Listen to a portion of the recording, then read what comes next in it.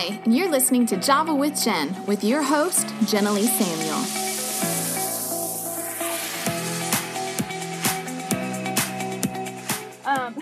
Okay.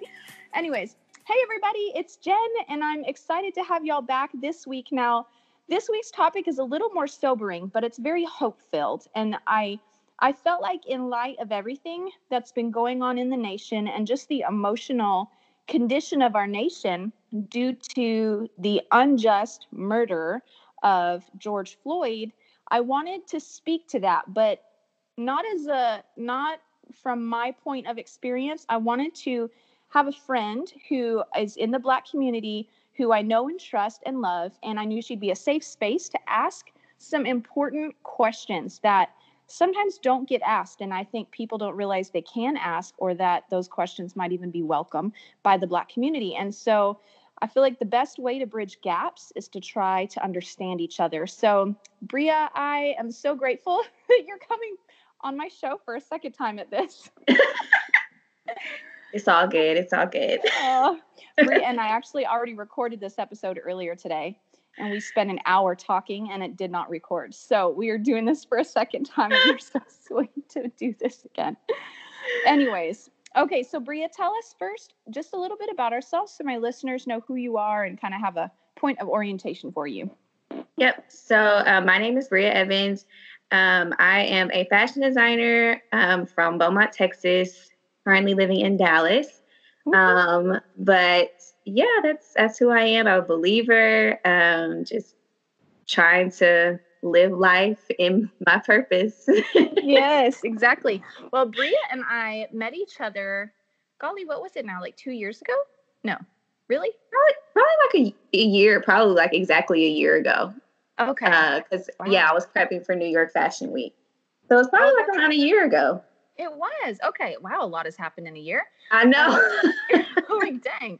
So Bria, I actually discovered Bria reading the local magazine or local newspaper, and they featured her because she was prepping for New York Fashion Week and she was fundraising and all that to be able to get there. Anyways, when I saw that she was a believer in fashion, I was like, oh my gosh, I need this girl to be my friend. And so I stalked her on social media until I found her. And she was so sweet and let me take her out to lunch. And we got to know each other and realized we had a whole lot more in common than we thought. Bria, you worked with your church. Were you on staff there or were you volunteer? I know your dad was a pastor for a while. Yeah, I just volunteered. We were sort of like in transition mode. And so at the time they were trying to like revamp the young adult ministry. So I took charge of that. And I also worked with the youth choir. And sometimes like occasionally during youth church, I would help out. But yeah. Okay. So she and I connected on the Ministers in Fashion. Yeah. And so we had a really great time. Okay, so today's topic, we've seen, and Bria, you can probably attest to this, there's just been a wide range, all in the same general direction typically, but a wide range of emotions and expressed feelings and expressed words around the topic of racial injustice and what happened to George Floyd, which I don't think anyone thinks was justified. Like that was completely wrong. But I wanted to pull on you and hear from you to speak from the perspective of a Black American and what it's like to watch that happen in the news, and just give some of us your perspective on how white folks or brown folks or anybody who might not see things as the Black community would, to have some enlightenment on how to walk with you guys and how to just walk more sensitive in general. Yeah. Well, definitely like coming off the heels of what happened a few weeks prior with Ahmaud Arbery and, his unjust killing. And then coming and seeing this, I just didn't think it would happen so soon. I thought we were going to have a chance to kind of like breathe before another thing happened. And so I remember just waking up and seeing this, on the news. And I was like, here we are again, here we are in a place that's just like broken and I feel like a lot more people are starting to realize it. A lot of more people are starting to wake up and, really see what's going on in the world. And a lot of people are starting to speak out on it that aren't Black, which is, amazing. It's it's like a breath of fresh air that, we don't have to really carry that weight of having to just like fight for ourselves anymore. But now we have sort of an ally in this whole situation. So it's definitely been a rough couple of weeks in the Black community. Pretty much every Black person that I've seen talk about it has pretty much expressed that they are either just exhausted or they're numb. And I feel like that's just the overall word for the Black community right now, is that we're just a little tired, Yeah. So, yeah. Yeah. And Bria and I were talking earlier. Bria, I shared with you about how I'd made a post on Facebook, and I had seen another friend's post, and she's Black American, and she made the same comment you just made, where she was like, hey, if you're wondering why we're quiet, it's because we're not okay. And that kind of struck me, and I was like I should realize that, but I still had to hear it to wake up a little bit, and get outside of my world and my way of approaching life. And so then I decided, what can I do? Because silence still sends a message, and it's the message I don't want to be sending. Right. A message of indifference, or that I don't care, or that I'm not affected, and so I'm not going to do anything about it. And that is not the message that's needed right now. And I asked you because some people are saying, hey, don't just raise your voice on social media. That's great, but actually do something, which is true. We need to do something. But if anyone feels like I do, I'm like, I literally don't know what to do. Yeah. I'm not in the police force. I don't make laws. Like, is there a senator I can reach out to about this? Like, I literally don't know how to fix it, but I do know I can get on Facebook and I can echo that this is not okay, and make people in the Black community feel heard and validated and seen and valued. And so you were telling me a little bit about what that's been like for people. And is that enough? Is that enough for us to do that? Yeah. And like I said, I personally appreciate it. I know for some people, they're like, it's not enough. You should be hands-on. You should be out there protesting. Sure. And there are certain things to an extent that we can do. I know Beaumont is having like a protest tonight, and so, yeah, it was, I think I saw it like earlier today. I think it was sort of like last minute, but I saw it earlier today. And so if that is something that you feel called to do, go do it. If you kind of feel like maybe I'll be in the way of things, stay in the back, allow the Black voices to be heard. But I know for me, just seeing that I have friends on my timeline, like I said, I don't know if it's because a while back I kind of scrubbed my my timeline of people who were just, kind of being ignorant to what was happening. But I think now more than ever, I'm seeing a lot of people come out and speak against it.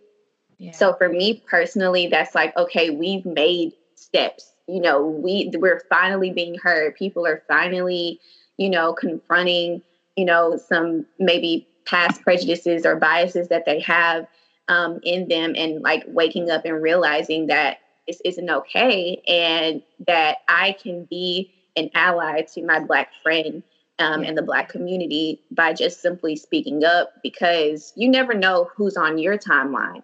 And they may see you speaking up and they're like, well, man, if she's speaking up, let me do a heart check. Let me see if there's anything that I have in my heart that's hindering me from, loving my brother or sister that doesn't look like me and isn't, of the same background and upbringing of me. Yeah. So it's definitely been a sort of breath of fresh air, seeing how many people are coming out and being like, this is not okay. Yeah. So, yeah. Yeah. And I loved how you said it earlier too, where you said the impact that it makes on you is that it makes you feel like you don't carry the full weight of having to educate people because white folks now and other folks are speaking up to educate for you, and that it lifts a load. Right. And it does. It definitely does. I know that there have been a lot of people who have been sharing like resources like, okay, how can I further educate myself without having to go to, a Black friend and say, what are the resources? So I've been seeing a lot of posts that have been circulating about, it's like a Google Docs of different links that will bring you to books and interviews and podcasts about these issues so that you can further educate yourself without feeling like you're bothering, your friend or whatever. Now, if a friend is up for a conversation, by any means, if definitely, they're willing to talk to you and give you, personal insight as to their life and, the stories that they have, by any means, talk to them. But there are resources where you can like really just dive deep and see like, just the different things that have happened in the history of this country that have sort of led to what we're seeing today. Yeah, that's so good. If you would message me at some point when you find that doc, and then I'll put it in my link in bio and my link tree, and that way people can access it if they want to. Yeah, for sure. Okay, so now I have heard some people say like, hey, this isn't about, and I've heard Black people say this, hey, and I've heard white people, I've heard both sides say this, and I don't know if it's just a way of processing and coping with it and minimizing it so that it can feel more controllable, or I just don't really know what to do with it. But some people are saying, hey, this isn't about Black and white. This isn't really about race. It's just about humanity, which is true. Like, this is ultimately at the bottom of it about how you treat your fellow human. But how do you respond to times when people are like, it's not Black Lives Matter, it's all lives matter, and they kind of take away from the focus on the unique injustices that you guys feel? How do you process that? Yeah, I've been seeing a post circulate a lot about people who are like, I see no color, because for a while that kind of like soothed the wound of like, oh, well, maybe they're not racist because they don't see color. And now people are like, no, it's good if you see color because that means you're able to recognize that there is a clear difference between you and I, and you can come and talk to me and get an understanding of what that difference is. And so it is a Black Lives Matter issue because we're the lives that are being affected. We're the lives that are being recorded and dehumanized on a worldwide platform. So not that all lives don't matter, everyone matters, but at this current point in time, this is what we're talking about. This is the problem at hand. So yes, it is a humanity issue when it comes down to how do you view your fellow human? Do you view them as an equal or do you view them as inferior to you? So in that way, it is a humanity thing, but it is also very real, a Black Lives Matter issue as well. Yeah, I agree. And I feel like to kind of take it into another context, maybe people understand a little better.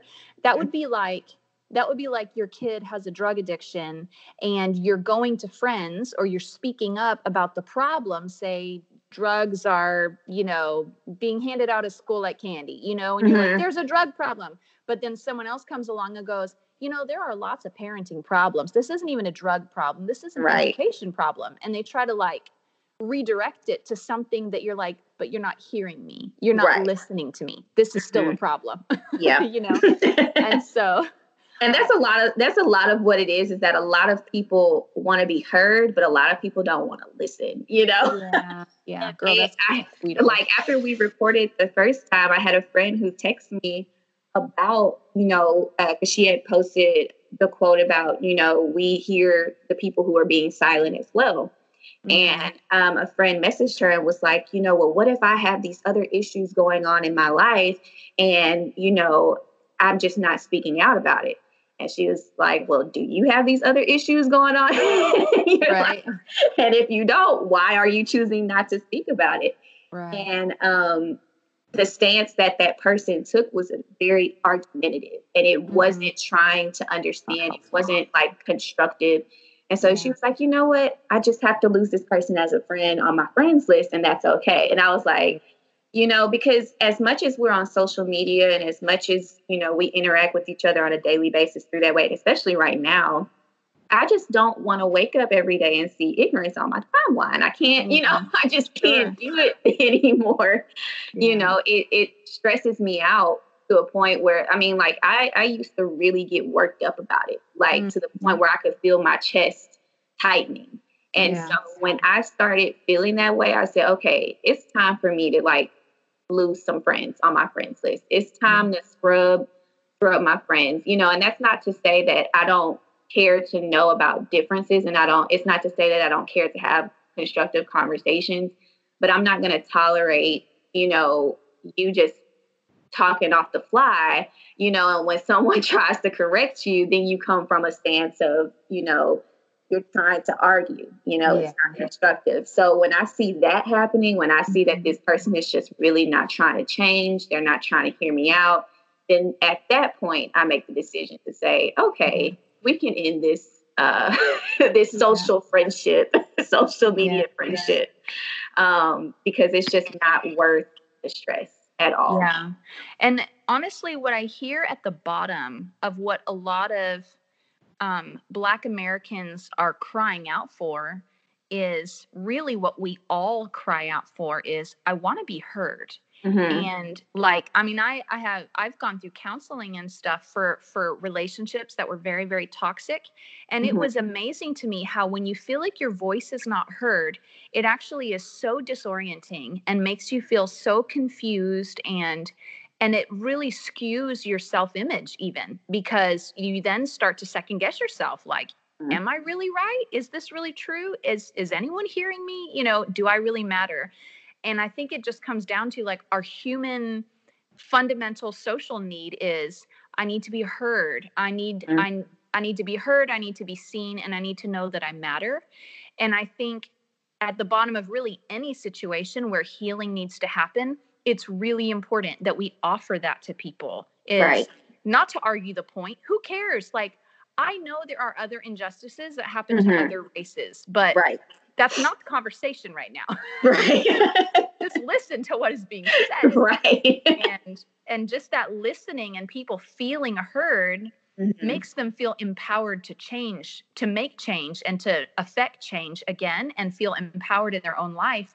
And so I'm really talking to the listeners at this point, is like, we as white folks, or we as Hispanics, or anybody else on the other side of the conversation, like, we can offer a lot of healing by hearing and by listening and validating the voices that are speaking up right now, or that feel like they can't speak up right now. Would you agree? Yeah, for sure. Like, I feel like that's why a lot of people are in a place of like being able to move forward, is like, we're finally starting to see sort of all the times that we've told people there is a problem, you know, and so many people are like, oh, there's not a problem there, you know, let's wait to find out the whole story. Maybe they're a criminal. Maybe they did deserve this. And we're like, it's not a matter of whether they did wrong or right. It's a matter of they did not deserve to die in this manner. You know, there have been plenty of times when we've seen police handle situations in a manner where the criminal or the person who committed the crime has come out unscathed. And it's like, you have these situations where, you know, they don't even give a chance for Black people to be innocent, you know, because of, you know, oh, you fit the description, you know. And so now more than ever, I feel like it's a time to really just listen. And I feel like a lot of people have been listening, and they're finally able to say like, okay, I've listened, I've done the work. Now let me speak out. Let me validate what you're feeling by speaking out, you know? Yeah, absolutely. Okay, so I'm going to jump through these 10. I looked online about like, hey, what are some things we can do to help reconcile racial differences and fight racism? And they came up with these 10 suggestions, which a lot of them kind of work together. So I'm going to run through these, and I'd love you to share any thoughts that you have on any of these. The first one is what we can do to help fight racism is learn about other people and their culture, but go beyond foods and festivals. Yeah, for sure. Like what I shared earlier about the hair thing, you know, we hold so much pride in our hair. And that's why you've seen a lot of Black women go natural, is because like we finally have sort of regained this strength through our hair, and not letting people make us feel small because, you know, we don't have straight hair. But now we finally have pride in our hair again. And you know, so it can be kind of harmful when, you know, you see people who aren't Black, who, you know, do wear these hairstyles that we consider, you know, to be a staple in the Black community. Not that we own the hairstyle, but that it's just, you know, a staple to it. And they're praised for it, but then we sort of get the backlash of like, this is unprofessional. This, you know, your hair is unkept, you know, but then you have magazine covers who are like, this is the new hairstyle. This is, you know, on the rage. And so, you know, you have to go deeper in understanding, you know, well, why is it that they have such an attachment to their hair? Why, you know, and I mean, it's hair, but there are other things and other cultures that, you know, go deeper than food and festivals. But when you take the time to really learn about other cultures and really to just understand, you know, the ins and outs of other cultures, you're able to also understand, you know, some places that are hurt, some places that are bruised, and places that do need healing in order to move forward and affect change in our communities. Yeah, I love that. And I love that the emphasis here is on going deeper because I gave an example earlier, but I'll use it again of where I was in a small group with some girls that I mentored, and it was a very mixed cultural group. And there was a couple of Black girls, a couple Hispanic girls, a white girl, and a mixed girl.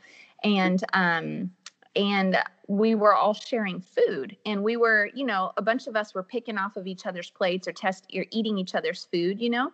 And the Hispanic girls and myself were like, oh, this is fun. You know, we're family, just share what's mine is yours kind of thing.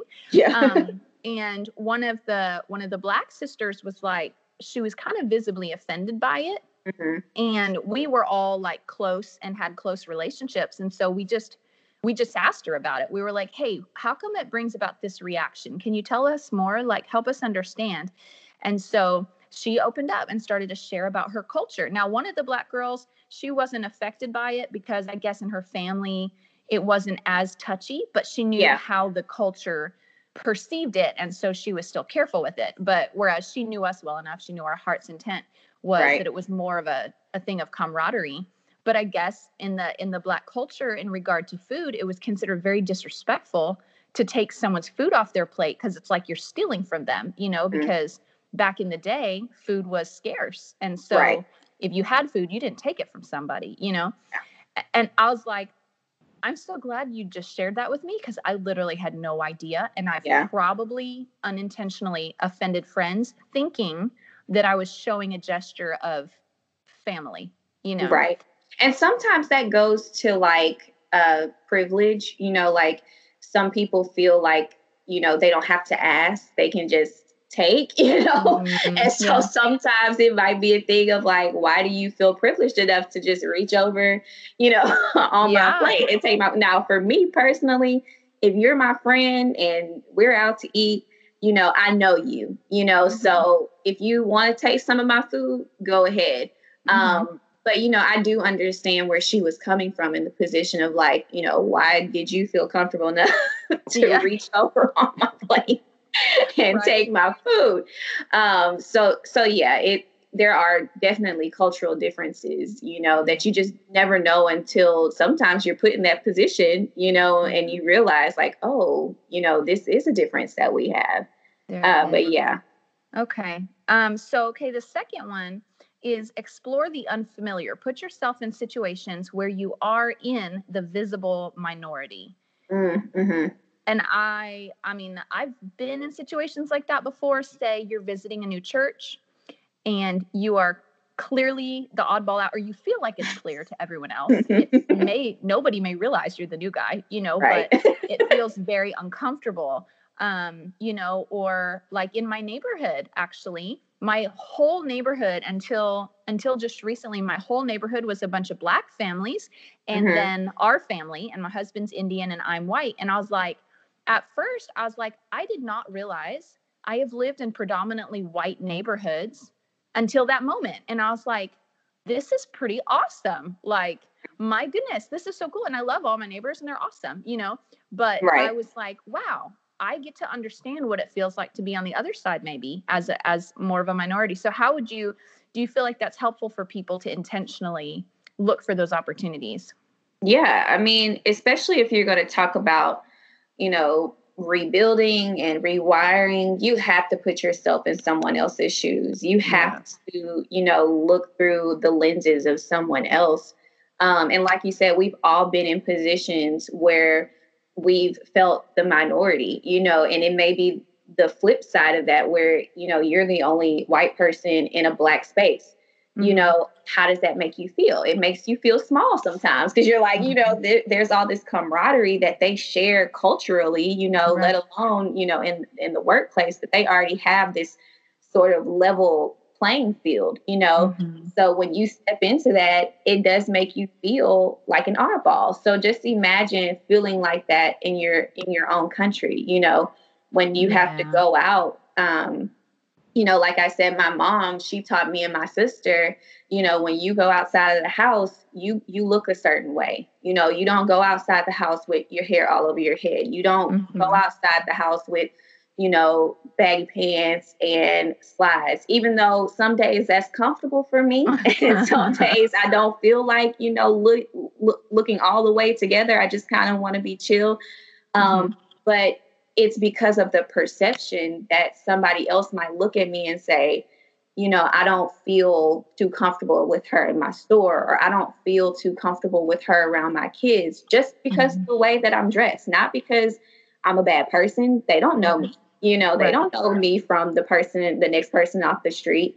And so you have to put yourself in that mindset of like, wow, some people really have to think about these things, whereas I'm able to go to the store in whatever I want to wear, however I want my hair to be, and once you're able to see that from somebody else's perspective, you're able to start implementing change and just, changing the way you interact with people on a day-to-day basis. That's huge. Like we mentioned earlier, like I think one of the keys, and this is really what you're emphasizing, is that when you can get into an empathetic position, which is where you can look at a situation from someone else's perspective. Yeah. That's it's emotional maturity to begin with. Right. You want to be a healthy individual, you need to be good at this. Yes. And have healthy relationships. But, and that just translates right over into even the racism situation, which racism is when people chronically only look at life through the lens of their race, and they proactively consider others less than. Right. And that's wrong. It's completely wrong. Like no one can control what their skin turned out like as a baby. Like, did you control that? Like, what makes you any more entitled to life than the next person, Right. And so I love that, the focus on empathy. For sure. Making. Okay, so the third one, which you mentioned that your parents did this subtly, but it made a big difference, is being a proactive parent and talking to your children candidly about race. But you mentioned that instead of the conversations happening, they just positioned you in environments that were more mixed. And so you didn't feel like the oddball out for a long time. Yeah. So my elementary school, I mean, it was when I went, it had only been open for maybe 2 or 3 years. So it was like the school. Like everybody wanted their children to be there. So it was just so full of just different races and different backgrounds that, I really didn't see a difference between me and my classmates, and it wasn't until I sort of got older that I really felt, Black, that I really felt, that my race made a difference. Like I said, I tried out for officer for my drill team that for the most part was predominantly white for very many years. And there was about 2 or 3 other Black girls who tried out with me, and I was the only Black girl that made it. And not only was I Black, I was like chocolate, because we were like outside in the heat, like I was tan. And so I stuck out like a sore thumb. But it wasn't until then that I really sort of felt that my race made me different, because I had heard through the grapevine that a girl made a comment that, the only reason I made it was because I was Black. And, that had to be represented because of the amount of Black people that actually tried out. And it wasn't because, I just proved to be the better dancer or the better leader, but because it was because of my skin tone. And so that was probably the first time that I really saw myself as Black, and that my skin tone did make me different. And that's sort of, I think, when we really started having conversations about, race, and, when the Trayvon Martin situation happened, that's when my parents sort of started talking to us about it. And then, just more and more as we got older, we started seeing things happen more frequently. And that's really when we started, really having those conversations about, what do you do in certain situations? How do you react? How do you handle yourself? And I think that was like sort of the wake up call that like, okay, this is really a problem in the country right now. And how do we solve it?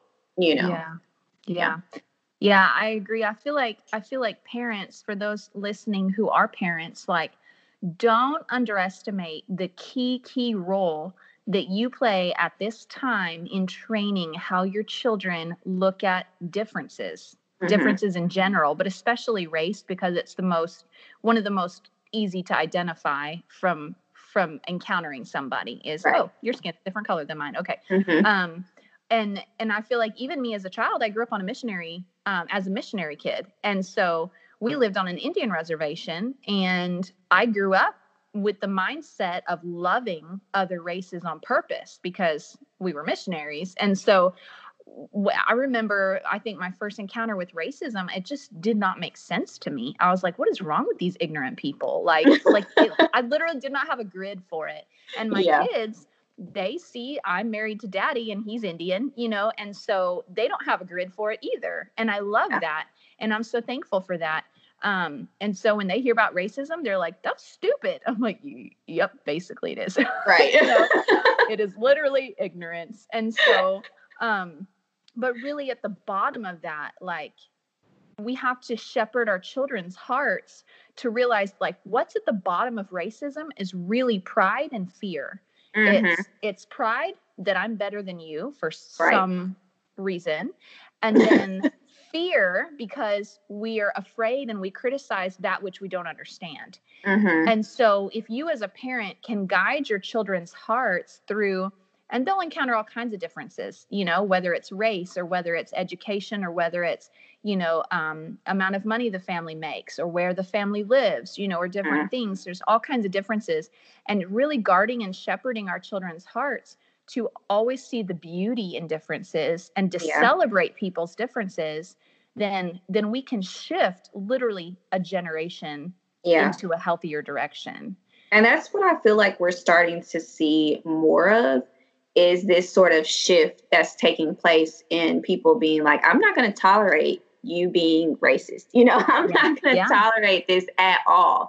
And they're starting to speak out. And so that gives me hope for the next generation that, they'll be able to be raised in these environments where they talk about race, but they talk about it in a way that's healthy, and they talk about it in a way that's going to make their kids, be a champion for others, as opposed to walking around and feeling like I'm better than them, So definitely having that conversation as a parent.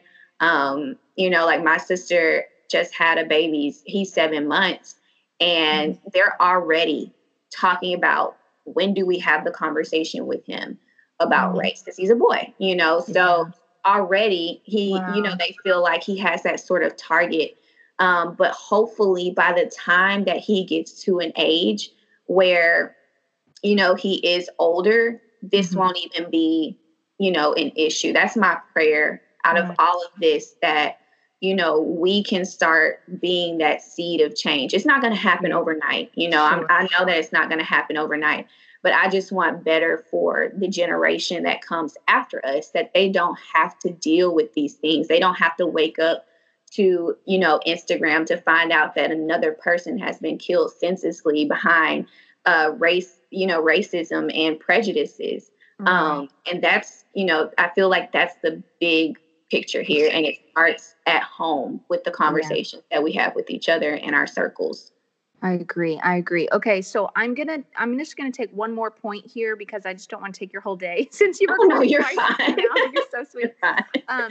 But these next 2 points kind of tie together, and then the rest of them are kind of a summary of the things we've already addressed. But one of them is don't tell or laugh at stereotypical jokes, and think before you speak, because words can hurt whether you mean them to or not. And I feel like those really go together. Yeah. Because people underestimate how stereotyping jokes or telling them or laughing at them, because sometimes you might not tell the joke, but just laughing at it still sends a message to your friend that you're finding entertainment at their expense. Right. And your words hurt whether you mean it or not. And so, like I gave the example earlier of how my husband watches this popular show. It's a Christian family, and they pray in their show and stuff, but they're kind of out of the sticks and whatever. And it's a very male dominant show.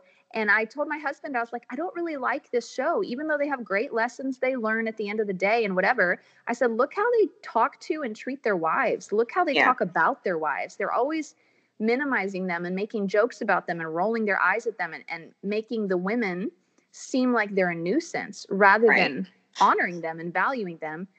Disney does the same thing with boys and with parents. It always portrays boys as idiots, or unless he's Prince Charming, and then parents or adults as idiots. And for some reason, the girl is always the only one who has it all together. And I feel like racial jokes and racial slurs still perpetuate a racist mentality, even though it's meant to be lighthearted. So what would you say to that? Yeah, you just have to stop it when you hear it, because even though they might pass it off as a joke and they may pass it off as something that, is just small and little, you never know who might hear that. And that goes back into, the conversations that you have at home. You might make a stereotypical joke at home and think, it's just laughter, but your kids hear that and they take that in and they're like, well, my mommy, and, they look up to parents, you're their role model. So they're like, well, my mom and dad said this, so maybe it's okay if I continue to say this. And so, you just have to, when you hear it, call it out. Why do you feel comfortable making a joke like that? Why do you feel comfortable, laughing at someone else's expense? Because you just never know who's hearing that. And, you might validate something in them that they might have been struggling with, that they might have been wrestling with. And so you just never know how that will affect them and, their future. So yeah, for sure. When you hear stuff like that, just, call it out. Because some people might not expect it. Some people might be like, wait, did you just, did you just call me out on that? And it might surprise them, and it might take them back and be like, I don't really know why I made that joke. I never found anything, bad about it, so that's why I continue to make jokes like this. Right. So until they're called out for it, they're not going to change. No, it's true. Mostly because, a lot of times it's done in ignorance, and if it's not malicious, it's usually ignorant is all that it is, Right. And then when people are a little educated, then it's their choice, whether it's malicious or ignorant. Right. And so, okay. So I feel like, something I mentioned earlier, just as a final thought, and I wanted to hear what you would leave everyone with as a final thought, but I wanted to make the point, as a white person, I didn't realize that my voice made a difference on the subject Mm-hmm. until I started seeing posts from my Black friends who were like, why aren't you guys saying anything about this? And I remember when we were college ministers at our university, the majority is actually Black students and international students. Mm-hmm. And when there was some other racist stuff happening in the news, we didn't take to the news about, or we didn't take to social media platforms because it was kind of new and fresh. And to be Right. honest, I didn't know I needed to. I didn't know it was expected. I didn't know I just felt like I didn't know what to say about everything, Mm-hmm. so I didn't say anything.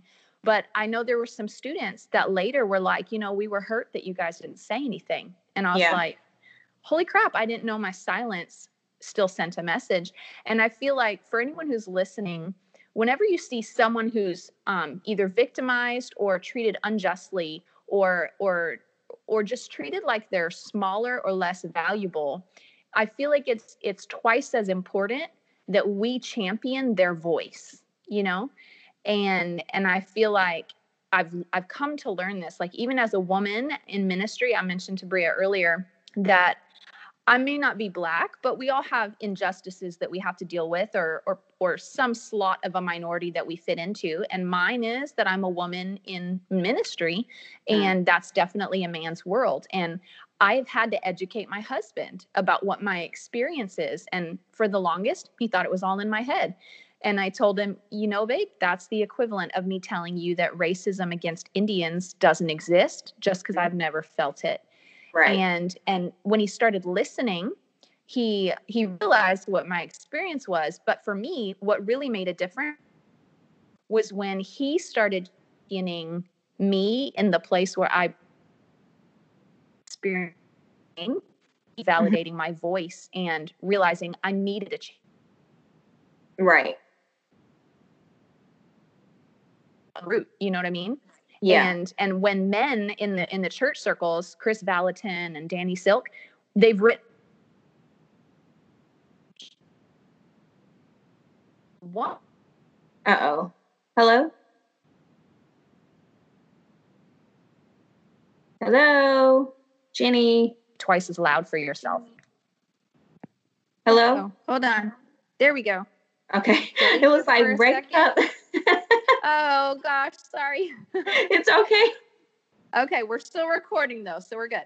Okay. So as a final thought, what would you leave my listeners with about how they can positively shift change in regard to racism? One of the things that I wanted to share with people, because I didn't even, realize that this was happening, was the normalization of sharing images of dehumanizing Black people and their lifeless bodies in the streets. And so I challenge you all, when you do see these videos and these posts, try not to share that. Like, I know it needs to be talked about and I know it needs to be addressed. But it's sort of a traumatic experience that happens every time somebody sees it. Like I flinch every time I see it. And I'm very careful about scrolling through Facebook and social media right now because it triggers something in me. It's the same thing that, I sort of felt whenever I would look through history books and I would see pictures of, the KKK, like that. Yeah. Even though I didn't experience that personally, it sort of brought up this trauma, in me that I didn't realize I was experiencing. So, if you do want to bring light to conversations, find pictures of these people in their full form, make sure that people see them in the light, that they were to their communities. And then I would also just say, you have the education. So now pass that education on to your friends and your family members who might be the people who are, making the stereotypical comments about other races. Find that person, have a conversation with them, allow them to, have some education, do it in a way that is safe, make a safe space for it. Don't do it in a way that's going to cause, a tear in the relationship, but do it in a way that's really like constructive and it builds towards something, because a virus can be good and it can be bad. It can spread good things and it can spread bad things. So which side of the virus do you want to be on? And so I feel like that's the for sure way that you can affect change and spread, the word and, be the voice for the Black community, is by now taking the next step to say, okay, let me find, that next person that might be uneducated on this matter, and let me talk to them about it. And then they'll, it's just like a butterfly effect. They'll pass it on to somebody else and they'll pass it on to someone else. And that's how we'll start to really see change. I know, people want to get out, they want to protest, and I am like all for it. Go out and protest and let your voice be heard. But another way to definitely see change is by really just having those tough conversations with people. Don't be afraid to, ruffle a few feathers. I know a lot of people want to be liked and, they want everybody to love them. I'm not one of those persons. I have a great set of friends. And if I have to lose a few on the way, that's fine. Because I'm just at a point in my life where I'm just not going to tolerate hate. I'm not going to tolerate people who want to argue. And so if you're a person and you want to really understand and you want to know, I am more than happy, to talk to you. But if you're going to come to me from an argumentative standpoint, then, we just don't have anything to talk about. So yeah, that's the for sure way that I feel like non-people of color or non-Black people can do their part in making sure that this isn't something that continues to happen in our country. Yeah. Okay. Thank you so much. So everybody listening, remember, she said, take ownership and responsibility for yourself, play your part in educating the people around you, and don't let the racist comments and jokes and the little things, don't let those things slide. Educate people. And I think if all of us make it our goal to really listen, like truly listen, and validate the hearts and feelings of the people around us, and just starting with your own relationships. I mean, it doesn't require a national platform if everyone takes responsibility for their own relationships. And so I think that's awesome. Bria, thank you so much. I appreciate that you've had this conversation with me twice now today. No, you're so welcome. I'm so enriched by it, and I know this will be helpful for people. And man, I just appreciate you. So thank you so much, sister. You're welcome. Love you. All right. Love you too. I'll talk to you later. All right. Bye. Bye. Thanks so much for tuning in to today's show. For those of you who've rated or shared this podcast on social media, thank you. Reading your comments and reviews always means so much to me. Listen, let's stay connected. Come follow me on Instagram at Java with Jen, where you can follow the latest and say hey. It's a really great way to stay in touch. Many of you have also asked how you can support the show. You can make donations through the Anchor app or on Patreon, or of course by sharing, rating, and reviewing on social media and iTunes as well. Thank you to each of you for your ongoing support. Your heartfelt feedback always reminds me why I do this. Until next time, remember, you've got this, and God's got you.